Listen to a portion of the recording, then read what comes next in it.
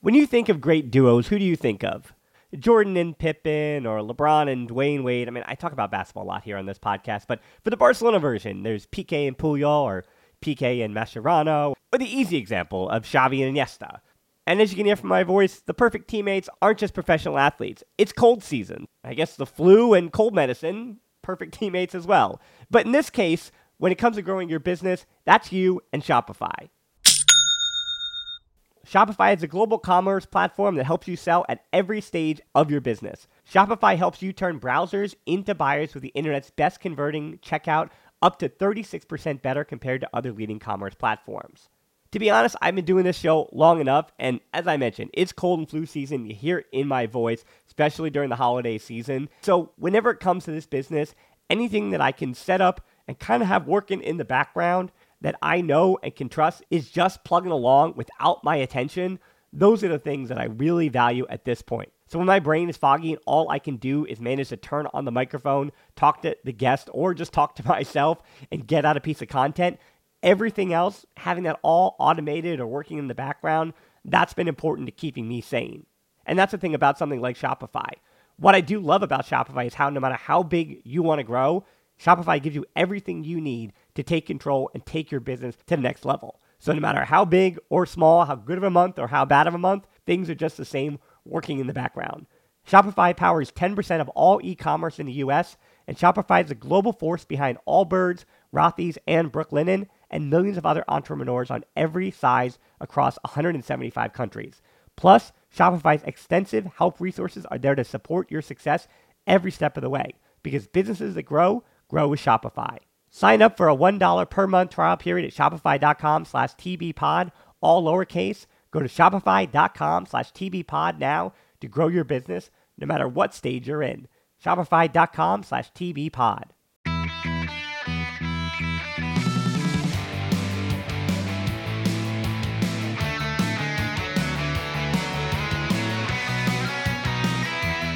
Welcome to episode 431 of the Barcelona Podcast, brought to you by the Blue Wire Podcast Network. I'm Dan Hilton, and joining me today in his Barcelona podcast debut, but not a podcast debut, it's Adrian Bielkowski from Now Camp Now, or New Camp New, I should say, the Catalan version of it. So welcome to the show, Adrian. Hi Dan. Hola, culés. Thanks for having me. Of course, throwback to Frances Tomas. That means he is someone who listens. So that means that you, Adrian, know exactly what is going to be going on here. Yes. And that is we are going to be reviewing the Real Sociedad 1-0 win for Barcelona. And, honestly, unlike Getafe and unlike Atletico Madrid, big picture about the result, Barcelona moving on to the semifinals. They get through here the quarterfinals against Real Sociedad, the third-place team in the Liga, who, while they were missing Mikel Moreno and David Silva, which I think were huge parts of the tactics that we're going to get into and why Barcelona did have that advantage, I felt like I saw a lot less feedback from culés, negative feedback about this being a 1-0 win as opposed to Atletico Madrid against Getafe. I think it has something to do with the fact that Barca really truly only suffered in this game for about the last 10 to 15 minutes. And it was nervy and it was nerve-wracking, but I feel like culés were a bit more willing to give compliments to a 10-man Real Sociedad side than they were to Atletico Madrid or to especially Getafe on the weekend. Oh yes, definitely. I think first of all, it was a better match than the last games that you pointed out. So I think overall it was a very good game from Barcelona side, especially in the first half. But then we got into what happens a lot this season: the second half problems and problems with control of the game. But overall, it was very good, I think. But it's obviously it was a bit easier when you play against 10 men, right? So we don't know how good actually Barca was in that game. But I actually was at both Getafe and Atletico Madrid games. So the Getafe one was really bad. And Atletico game was, I think it was good enough. I mean, it was an away game at a tough stadium, so I have no complaints there. Yeah, well, I think I want to get into a little bit of why it seemed a bit better or why things actually looked worse in the second half when they went down to 10 men. I think just tactically speaking, well, this is a big question going in, right? How, were Barcelona going to deal with the high press of Real Sociedad? which again they only were punished with for the last 10 minutes or so of the match when Real Sociedad were down to 10. But then you still saw, and a credit to Real Sociedad in Imanol, who go forward with that formation and go forward with his ideas, regardless of how many men he has on the field. So compliments there. But for Real Sociedad, without Mikel Moreno, that put Reis Mendes in a different position where he had to defend a bit more than he usually does. And I was a little bit frustrated to see, on social media in particular, people saying, oh, this is what Reis Mendes is. But no, he was playing completely out of position because he usually doesn't have that defensive responsibility. Normally, he's pushed farther forward with Moreno, the one who's doing that job. And I think can talk about all these things at the same time, but De Jong and Moreno play very similar roles for their teams. The exception of with they play, that being Barcelona, this four-man midfield, the question was, other than the high press, how Barca would deal with that. We can answer that question. The other one was how the square or box, whatever you want to call it, midfield for Barcelona's midfield four with De Jong and Busquets and Gavi and Pedri, how that would, we'll say, lay on top of, if you were to overlay the two formations, how that would then deal with the diamond formation that we knew Real Sociedad was going to go with, that they've had confidence with this year. Because either way, those midfields be damned, it's out on the wings where things were really going to happen in this match. It was, that being Real Sociedad, they try to force everything into the wings because you can't score the goals if you're just stuck on the wing, right? Something has to happen in the middle of the field. So they want to stay structured and devout to defending in the middle in the way that they did, I think, to good effect. But that meant that if Alejandro Balde or Ousmane Dembele were going to beat them yesterday, then Real Sociedad were going to take that chance that one of those two players on the wing was going to put them to the sword.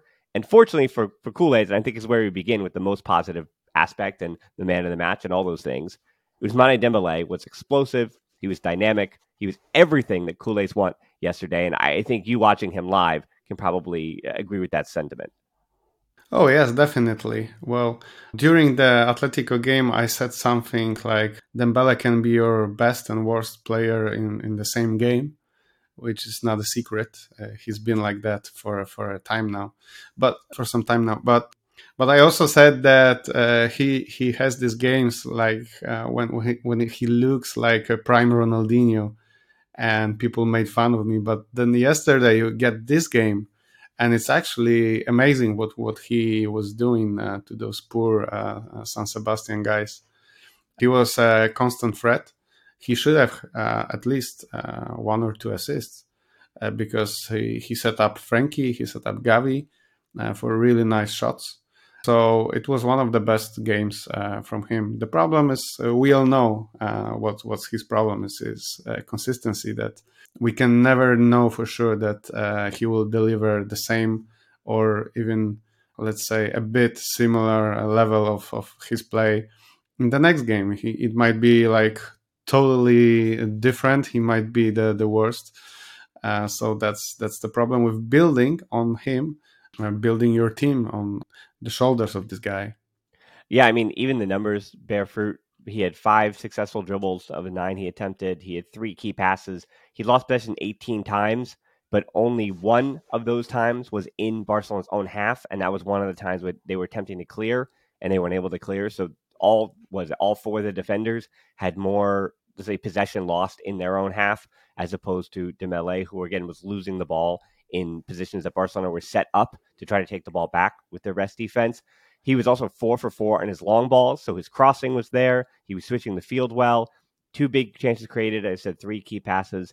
He also won 6 duels yesterday as well, so he was winning the ball back, defensively engaged. And so statistically, just looking at it, I think it's his second or third best Barcelona match ever. So, what we were watching, the stats also back up that Dembele was a difference maker. As I said, it was interesting because Real Sociedad were kind of forced yesterday in that situation to live or die by the hand of Dembele, and that's exactly what happened. That 1-0. But it wasn't just Dembele though, because that first half in particular, I had made mention Yes, to. yes, Yeah, exactly what you mean. But the problem with Dembele is also that he's expected to perform like that in every game, and we Mhm. really have problems with creating the imbalances in the game, with creating the advantages, which is created really by the players who can dribble, and that's it. That's just it's quite simple. So when you have a guy like that you need another defender on him because he can just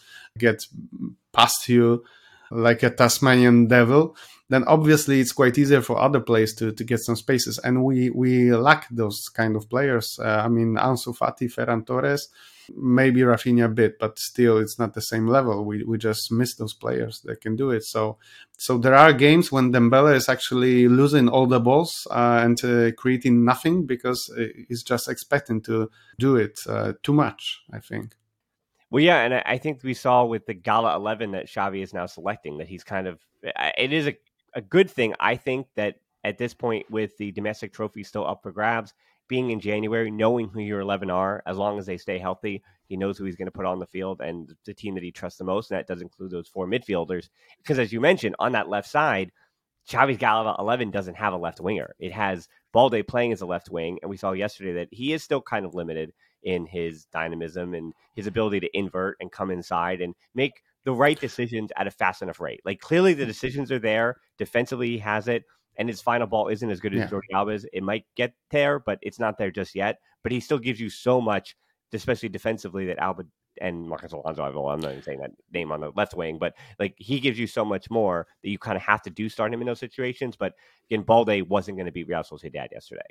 Yeah, I mean, his problem is, I think, his right foot is just quite weak, and he always seems to be looking for his left foot whenever he can. So that's obviously quite limiting for him. But in the end, I think Xavi, I don't know if it was on purpose or by accident, but he found the best lineup that we can field right now. So it's actually without a left winger, just leaving the place for Alex Balde, and left winger then, which is like Gavi or Pedri. They come to the midfield to congest them in the midfield more. And it's a good idea, I think. When Dembele is on the left and Alejandro Balde is on the left at the same time, they need some time to work it out. Maybe they will never actually work it out, like with Jordi Alba had the same problems with Neymar, for example. So we'll see. It's quite interesting. We're driven by the search for better. But when it comes to hiring, the best way to search for a candidate isn't to search at all. Don't search, match with Indeed.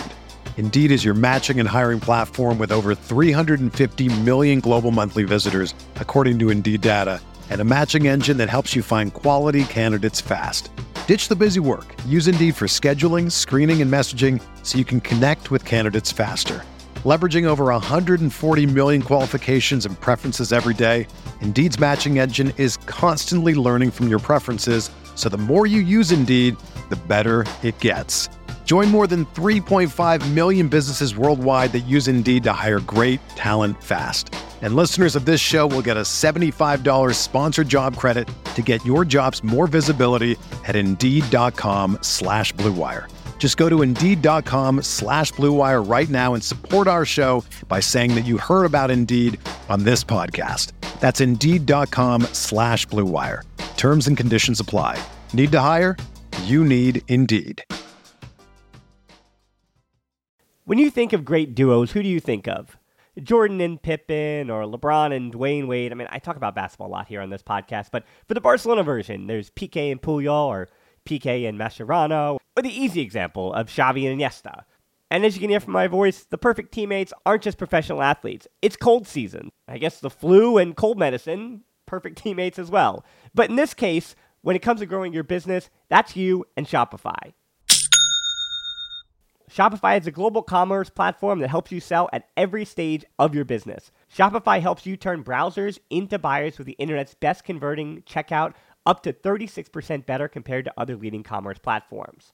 To be honest, I've been doing this show long enough, and as I mentioned, it's cold and flu season. You hear it in my voice, especially during the holiday season. So whenever it comes to this business, anything that I can set up and kind of have working in the background that I know and can trust is just plugging along without my attention.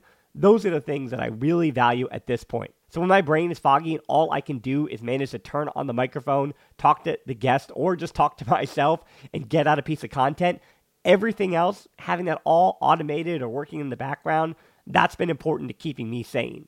And that's the thing about something like Shopify.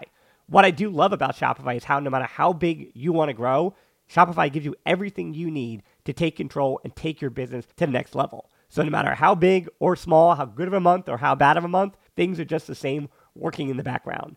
Shopify powers 10% of all e-commerce in the U.S., and Shopify is the global force behind Allbirds, Rothy's, and Brooklinen, and millions of other entrepreneurs on every size across 175 countries. Plus, Shopify's extensive help resources are there to support your success every step of the way, because businesses that grow with Shopify. Sign up for a $1 per month trial period at shopify.com/tbpod, all lowercase. Go to shopify.com/tbpod now to grow your business no matter what stage you're in. Shopify.com/tbpod. I would say don't think of this as a 4-3-3 because I know that's what it looks like. And you say, oh, Pedri or Gavi, one of them is a left winger, but that's not the case. We're seeing the same thing at Arsenal, at Man City, at other teams as well, who are trying to press the way that Barcelona is trying to press, the way that other teams are trying to turn them over. That being Barcelona trying to turn the opposition over in their own half. They're playing in possession with a 3-2-5. That's what they're playing. They're playing 5 on that front line to try to put pressure on the opposition and trying to have Gavi and Pedri operating in those half spaces with De Jong and Busquets defending in behind, and then 3 center backs, that being Koundé moving over to being a right center back. I mean, that is truly in possession what they're building up to, and then they're defending in a 4-3-3, trying to man mark at times, and we've also seen a little bit of a zonal marking situation. And as we do talk about those half space in that midfield, I think that is why Barcelona also succeeded yesterday. That Bryce Mendes, again, he was in a role that he wasn't used to. Takefusa Kobo was useful to what Real Sociedad was doing. He looked lively. He looked like their most dangerous player, and he was offensively finding space, playing off of Busquets' shoulder. But he also then, in the build-up, which is why Barcelona, I think, controlled so much of that first half, he had to choose between Busquets and De Jong at a lot of different junctures. And I think De Jong, for me, the next 45 or the last 45, he struggled once Mendes was gone from the game. But when it was 11v11, I thought De Jong this is one of his best 45 minutes in the first half that he's had this season, because I think it was what I said against Adafe. No De Jong meant there was nobody causing positional chaos. Like, Gavi operates and plays within chaos, but De Jong positionally is chaos, even though what he's doing is kind of what you ask him to do. So there were times yesterday where I felt like Xavi was, I guess, as a coach and a manager, I think why he's finding this good balance between De Jong and Busquets, because he's kind of just letting both of them trust their instincts. And he's saying to Busquets, hey, you do your job. You be Busquets to the letter. And he was that yesterday. Busquets is also very good. But De Jong, trust your instincts. I trust that you're going to know when to drop back between the center backs, because Busquets is getting man-marked by either Kubo with help in behind, which Pablo Marin, the young player, he would switch from Pedri and help as the second midfielder to behind Busquets. And then so De Jong, in those junctures, you come back between the center backs and then you build up play that way. De Jong, there are times when we want to see the field stretched, and Ter Stegen was hitting those long balls really well yesterday, as was Araujo. Both of them, the long balls were there, and that's really helpful when two guys who sometimes they hit them, sometimes they don't. When those are accurate, you can find Gavi and Lewandowski and Pedri all making runs those half spaces and trying to stretch the defense vertically. But then De Jong, he was with those late runs into the box, also creating space with verticality. I mean, also defending for Balde. So I thought De Jong and his chaos will say positionally, but he was everywhere he needed to be and made all these right choices. And that is what set Barcelona's midfield up to, conquer what was a 19-year-old in Marin, Kubo, who again doesn't defend at a high level, and then Bryce Mendes, who picks up a red card in the first half, and Zubimendi, I want to save him to the very, very end to talk about the transfer stuff. But that's why that 4-man midfield of Real Sociedad was just overrun. They were missing 2 of their starting 4, and they didn't really have an answer for Barcelona's 4, who played really, really well together yesterday. Yes, I agree with what you're saying. So I have no further things to add to what you are talking about. I think Pablo Marin is quite an interesting player. Just wanted to point it out. The eye test, quite good. I mean, he's a Real Sociedad B player. Might be interesting to look at him. And Take Kubo looks like Take Kubo that we used to know from La Masia again. He was quite lively, you could say. But also about our defense, I mean, how good is just having Ronald Araujo there and healthy? I mean, it doesn't matter if fast player, he will not be get run passed by, or if you're a tall, strong guy like Sorlov yesterday, it also doesn't matter. like on a when those two guys wrestled yesterday. I think Araujo won this duel in the end. That's amazing to have him. Also, Christensen or Kunde, that the quality they possess just by passing the ball forward, it's amazing. And Christensen actually looks to me like unsung hero of this campaign, because I think, to me, Christensen is the guy that we thought that Eric Garcia would be. So the solid, maybe not great, but solid defender with the ability to play the ball. And right now, Christensen, actually, I watch him a lot, focus on him sometimes, and he doesn't really make any mistakes. I mean, hopefully I don't jinx it, but I can't really remember his like huge errors. I mean, even yesterday, Ter Stegen had some problems, especially in the end when he barely gifted the goal to Real Sociedad. Kunde had some bad plays, but Christensen is very solid this campaign, and I think he's a steal. He came for free, and there's just Eric Garcia doesn't cannot compete with him for now, at least. That's amazing. No. Eric Garcia is a bench option, a rotation option, a squad option, and Christensen is a starter in Xavi's best version of that 11. And I agree with that sentiment too about Christensen. Yesterday, I didn't another game where I didn't find a mistake. It wasn't there. Then it was Kunde, I think, in that second half that positionally against the 10 men was getting a bit too far forward. He was the one who kept getting caught out. I think he wanted to be a part of that attack. He wanted to get up there, and then it was just leaving room in behind exposed. I said Kubo was finding space, then in behind Kunde and off of Busquets' shoulder, and that is where they found that space in the second half where Kunde fouls Kubo, and then they get that what should have been a goal where Solaf, for the one time that Araujo doesn't track him and he gets goal side of Balde, probably should have been a goal, but it winds up not being the case. So yeah, Kunde, I think it was a little hot and cold yesterday, but still, Yes. even Yeah, being hot, I agree.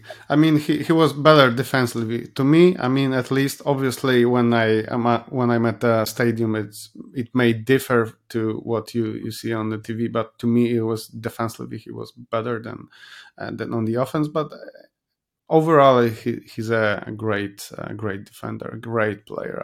I was very happy that we have signed him, and so far he looks amazing. I think he will be a great player for us for many years, hopefully.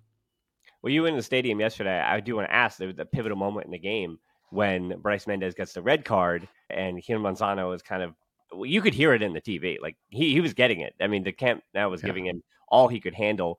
So did the Kool-Aids around the stadium take a little bit of credit for that red card and kind of pushing Manzano to a place that made him uncomfortable in that match? Because Barcelona against Real Sociedad on paper shouldn't have many fouls. It should be clean football. But that match was pretty ugly in the first half, like more way uglier than you expect a Barca La Real game to be.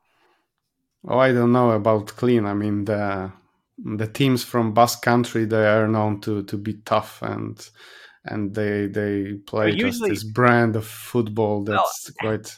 but usually that's up in the Basque Country, like up. Well, Athletic Club is everywhere, but for Real Sociedad, it's usually there's a reason why Barca has not lost in the Copa del Rey to Real Sociedad since 1980. Because when Real Sociedad do travel to for the Copa to the Camp Nou, Barcelona play their style, and that's what happens. They adapt to it, and then it's like it's just when they go up to the Basque Country against Real Sociedad, where you're right, things get a little muddy there.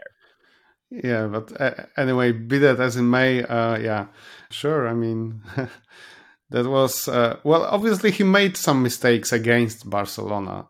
I think the most obvious one was in the 63rd minute. I want to say I look at the replays today just to make sure, because it was the foul on Gavi, where Gil Manzano immediately showed the ball that the defender, I'm not sure who it was actually, the defender got the ball. And today I look at the highlights and there he was nowhere near the ball. Maybe it was a foul, maybe it wasn't a clear penalty, but definitely 100% the defender didn't touch the ball at all. So, I mean, he made some mistakes. Obviously, with the red card, how can you not see it being 2 meters away from the play?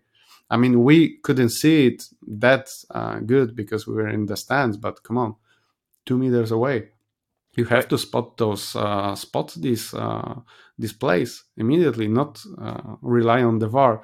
So I wouldn't say that we, the Kules in the stands, tried to. We didn't pressure him. Maybe a bit, but I mean, in the end, all those little things, little situations in the game that you have, somehow in the end, they always are against FC Barcelona when Gil Manzano is refereeing. So Barca has very low percentage of wins when he's the referee. Maybe that's just a coincidence, but I don't believe in coincidences. Well, they still have won 60%, but yeah, for Barcelona, that being them and Real Madrid do win, I think, 67%. Madrid might be 69% or something like that of their matches. So yes, he is a lesser percentage for Barcelona. But yeah, I would also say too of that incident where if Manzano were to give the yellow to Mendes against Lewandowski when he deserved it, right? I mean, a minute beforehand, then he probably doesn't reach in on Busquets in that way. And so I think for Mendes, because he got away with the first one, he goes in for the second one and then winds up getting a red. But I mean, that's also Mendes. For Bryce Mendes to not do that. So again, I not to say I want to defend Bryce Mendes, but again, I want to remind people that to me, I think he's arguably been the Liga player of the season so far. Like Barcelona and Real Madrid, neither really have like the guy that you're saying, okay, that's the reason why they're first or second in the league right now. But Real Sociedad have their talismanic player this season, and it is Bryce Mendes. He's making the move from Celta de Vigo. He's been the best transfer in the Liga. I think arguably Lewandowski might be the other one because obviously he's leading the goal scoring charts and all those things. So come on, I'm Polish, so be careful of well, what you're choosing. We're about to do Lewandowski next, actually, because I think Bryce Mendes has been the player of the season for La Liga. So as a Kool-Aid, I wish I could step back and say it as a neutral, but if I was a neutral, I'd be a bit frustrated with that game because I didn't get to see the best of Bryce Mendes. But again, I think without having the support of Moreno behind him, that 1-2 punch is just so essential to what they're doing. And okay, so before we do Zubimendi, I want to do Lewandowski real quick. Levon, one of our regular co-hosts, had mentioned on Twitter, so I'm going to give him credit for kind of starting this debate and beginning this question. Since Lewandowski came back from the World Cup, there's something about him in the Liga that just isn't clicking. There's something about how he's dealing with the pressure from center backs that just doesn't look like him, if you will. There was the red card that, of course, he picks up against Espanyol, but even against Getafe, and then now against Real Sociedad in this match, and then even Real Betis when he scores the goals, it's just still didn't feel like it was coming the way that we expect from Lewandowski. It doesn't feel like he's taking over games. Is there any? I mean, you watched him at the World Cup. Is there any bit of worry about him in this return from the World Cup? Yeah, I think that maybe he spent too much time actually with Polish players like Krychowiak, and it kind of takes a toll on you because he was very good before the World Cup, and then 1 month after the World Cup, and he's still not back. You might say he's still in the Christmas form, I would call it. So yeah, I saw this tweet from Levon and I agree with it. I mean, he's not the same guy that we had in the fall of 2022. So it's just those little things that didn't happen now happen. Like his passes are a bit off. Sometimes his first touch is a bit off. And it's just quite frustrating because he looks like a technically quite different player, you might say. Not obviously he's not the best dribbler, not the best skilled guy in the world. We all know that, but now there are times when he just gets the pass and the ball just jumps around like very, I don't know how to explain it, but he's just like looks like a bit maybe unfocused, you might say. Very hard to explain, really. I was thinking that this might happen when he joined the Barca team, because it's normal. Like you're nervous, you want to just fit in the team. But then he had the best start that you can possibly imagine. He looked very well, and it started actually before the World Cup. The last couple of games were quite bad of him. So he still gets his numbers, but he's not. His impact on the game, like you said, is not as good as it used to be. Yeah, that's quite worrying. Well, I guess there's two options here. Do you think it is a form thing, or do you think it is the fact that he's 34? Because the 34 thing, when you bring up his age and you question that, then it becomes there feels like there's a permanence to the struggles he's having, as opposed to just calling it form and saying it's Lewandowski, he'll figure it out again. Yeah, so I hope that it's not his age thing. I mean, that would be horrifying for us as culés because he just got here. I mean, he has still like 3.5 years left on this deal. So let's hope it's not the case. And I don't really think that is the case because of the way that he treats himself, like his body. I think that easily, I before he came to Barcelona, I gave him at least 2 good years with us, and then the third year we'll see. I don't think he will stay for the whole 4 years, but we'll see. But definitely there is some drop in form, and I'm just hoping that it's just that, like a blip that will take him a month or so, and he'll snap out of it and be the best Lewandowski that he can be again. Well, yeah, Lewandowski age, we start to bring up that, and I think we transition to one 34-year-old to another, and talking about Sergio Busquets. I said he was really good yesterday, and I think it's a bit worrisome if Barcelona were to go all in, and Arteta and Arsenal don't pay the 60 million euro release clause for Zubamendi, because Zubamendi has kind of said to Real Sociedad even that if somebody's going to pay that clause, then I'm going to wait to go.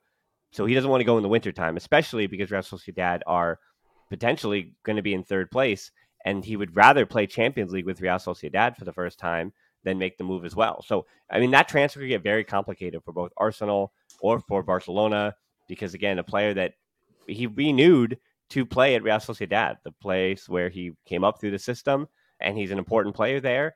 So I understand that transfer would be difficult. And then you watch a game like yesterday, and I feel like, again, just like Bryce Mendes, it's a bit unfair to Zubamendi because every other time I've watched him this season, he's been better than he was, or he did a better Busquets impression, if you will, than he did at the Camp Nou yesterday. We saw almost the worst version of Zubamendi because he was pulled out to the wings a bit too much. He was good on the counter press, but again, Real Sociedad's press has been so much better this season than it was yesterday. Barca did a really good job, as I said, to vertically break down that press. And in the first half, we barely saw it all. So you didn't really get to see the best version of Zubamendi. And I would ask if you were to throw him then on the other side and put him where Busquets was, put Busquets in Zubamendi's role for Real Sociedad, if you wouldn't have seen a similar performance that Busquets put on that Zubamendi would have had in that Barcelona setup. But I think the worrying thing is it does seem like Zubamendi is giving you 80% of what Busquets at 34 gives you, and he's 24. So he could step up into, it's one of those instances where I used to say all the same thing with Balde, and you've seen other players too.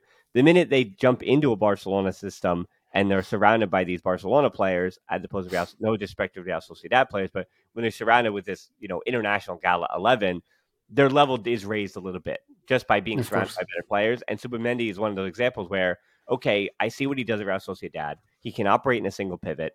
I think horizontally, the questions remain with him that they did with Busquets. But to me, in the tape I've watched, to be quite honest, I think Alan Varela, if he is half the price, if he's a third of the price, the guy at Boca Juniors, I think if you're asking for a single pivot Busquets replacement, somebody to try to do the best version of what Busquets does, I, to me, see a lot of things in Varela that are more similar to what Busquets does than Zubamendi. I think Zubamendi does, again, 80% of it, but I think there are a few concerns that he could reach the highest level to me if he were to enter Barcelona. And I not to speak for you, but I'm assuming you have the same sentiment as well. Yeah, quite similar. So I've been to Argentina a month ago, and it's already he's a quite a big thing. You might say the next player to be the next star to go from Argentina to Europe, like Enzo Fernandez did. So yeah, well, if he was 21 years old, I would say that he's quite a great potential, and we might sign him before anyone else does, and they still steal him from us. But when he's 24, that's actually not that much that we will improve. I mean, it's like a football manager in real life. I mean, you can obviously be better, but it's pretty much what you see is what you get at that age. And obviously the eye test, he wasn't that great. I mean, it's just not that he's a bad player, but it's just not that great. And we are looking for people who are great, who have this something, this there's something special in them. And you could see it in Busquets when he was younger. Maybe not at obviously not in the first or second game, but it was obvious that he has this something that you are looking for. And Zubimendi, I don't know. I'm not sure really. And honestly, the price tag of 60 million is ridiculous to me. I mean, with today's prices, obviously, yeah, sure. This is the right, like fair market price. Okay. But to us, to Barcelona, it's just ridiculous to pay 60 million euros for a guy that's, well, not really that amazing, to be honest. I mean, there aren't that many players who can play in this role for Barcelona, and obviously we should just stop looking for the next Busquets because we'll never get in one. It's just very unique player. As Leo Messi was very unique player, that Sergio Busquets is maybe the same, like very unique player, and he will just never replace him 1-to-1. So we have to look for someone who will play with Frankie, I would say, be it as a one pivot or two pivot, I don't know, but I don't think Zubimendi is an option for us, and just because of financial reasons, he's just not the guy for us. Yeah, I think 35 would be a much more appropriate number for him, and 60 is just a bit too much for that. And I do think the next midfield player that Barcelona does need to really consider is, instead of even saying Busquets, call it a controller role. They need somebody to control a game. We look at the end of that, the finale of the competition yesterday, and those last 10 minutes that Barcelona did kind of lose their heads a little bit, lose control. And you mentioned Ter Stegen almost gave them a goal, but Ter Stegen also saved the game in the 88th minute. And then in the 93rd minute, he also had that punch away on the corner late in the game. So while Ter Stegen did kind of try to almost gift it to him, he also was the big reason why, once again, Barcelona are walking away with not even 3 points, but they're moving on in the Copa del Rey, very much like they've been doing in the Liga, where they're just moving on to the next one, having taken the 3 points.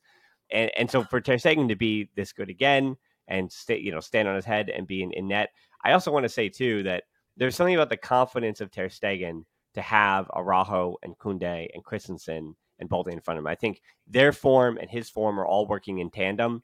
And just trying to think back, I mean, this is probably the strongest back line that Barcelona has had. That foursome, you could see that it's kind of building to really something special where you have all four of them are 26 or younger. And then 3 of the 4 are 24 or younger, that being Koundé being 24. This is a really positive sign that, Ter Stegen has this confident defense in front of him. I don't see how, I understand the whole thing about Barcelona's defense has a reputation, but I think by the end of this season, based on trophies, the narrative could really shift in a different direction as far as how good Barcelona's back line, that being the 4 plus Ter Stegen, is. I mean, let's just say it loud and clear that our defense is way better than our attack, and way more consistent.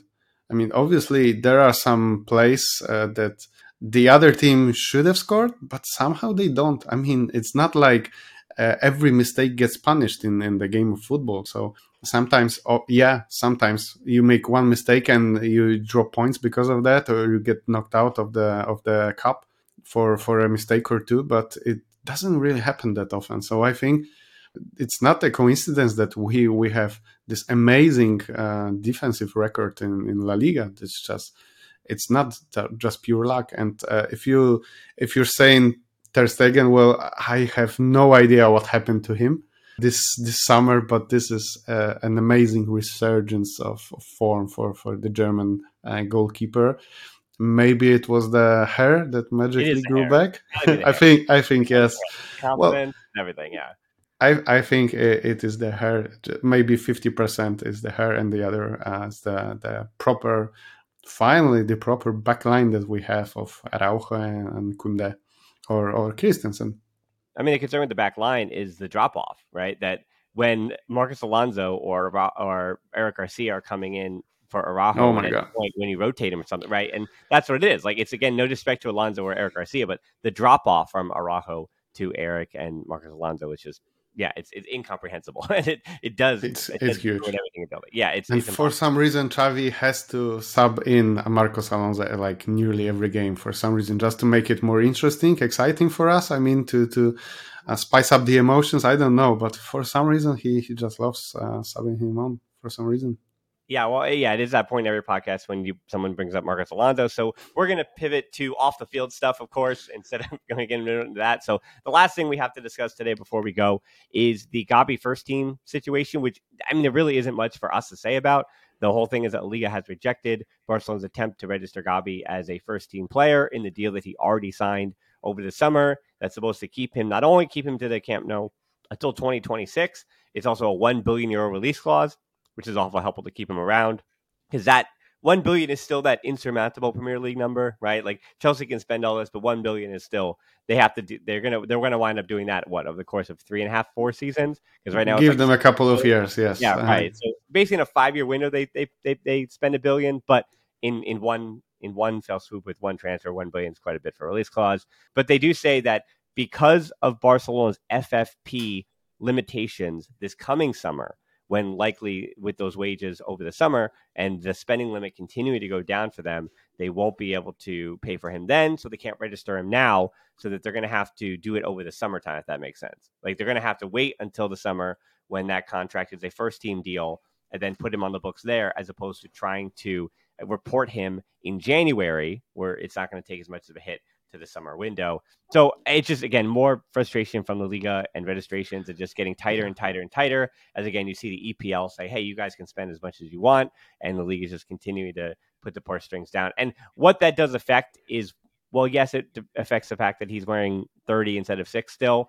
But the other negative part of that is, because he is still on that youth deal, the first Copa del Rey matches, when you expect to see the young players, where Xavi didn't play the young players because he had a healthy full squad, so we wanted to get basically the fringe players in. It kind of affected that. So for the rest of this season, I don't really see it really mattering, because really the only way it would matter is that because he's on a first team deal, Balde is still on an academy deal. Balde is also still on an academy deal. And remember, you can only play, what is it? It's 3, it depends on the competition, but it's 3 youth team players all at one time. And I think it's 5 total in the squad.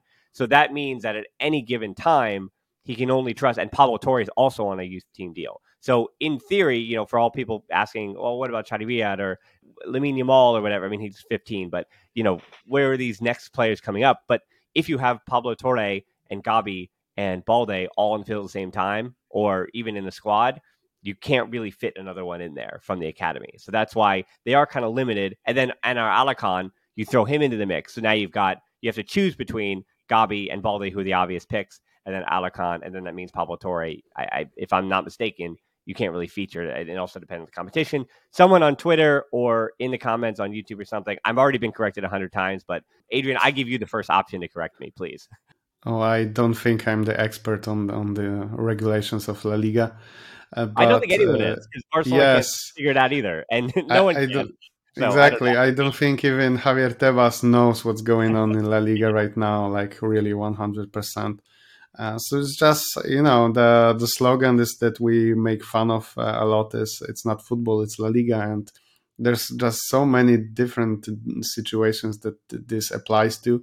Look, we just, like 15 minutes ago in this podcast, we just talked about spending 60 million on Zubimendi, and then you have the Gavi news that we cannot register him as a first team player since forever. So that's just La Liga by Javier Tebas for you. That's not much that you can add. Angel Alarcon obviously is more important to be included in the squad once Memphis is gone. And because Memphis is gone, so Chadi Riyad has to wait. He's a great talent. I think he will be quite a good player for us sometime, but for now, it's just on his position. We don't need any support from that. So unless some injuries happen, so he just has to be patient. And as for Gavi, I think he understands the situations that the Barca is in. I think even being 80 years old, it's just easy to understand that the club basically still has money problems, the cash flow problems, and it's just the regulation stuff. And the contract is what's the most important part, is that the contract is already signed and in place, and it's just waited to have him announced as a Gavi Hernandez with the number 6. Right, exactly. And Balde the same way. He has to wait for the summer too. And Yeah. I think what's frustrating too, and Patreon Mike comes on sometimes to kind of work us through the actual numbers. But again, with Barcelona having trouble, I don't know. I just whenever things are reported, I feel like they have to have some kind of idea of what the actual numbers are. Like because Memphis Depay's salary is his salary, right? So you take that salary off your books. You take PK's salary with his retirement off the wage bill, and so you should know what the actual number is, right? And then in the same way, because of the budget that La Liga has to approve. So I know that losing out on that Champions League money was big for Barcelona. Winning the Spanish Super Cup was a bit helpful as well to get some of that revenue, recoup some of that revenue. But like, I'm always so confused that there should be a number that should be known by a club to say, okay, since we've taken these wages off the wage bill prior to January, this is what we have to work with. And it's like, how does the club not know that number? But then how does La Liga also not? How do they not approve a number? Remember, we're talking about the organization that didn't know about the Kunde situation, if he's supposed to play with us. Remember this, when he came, he had to.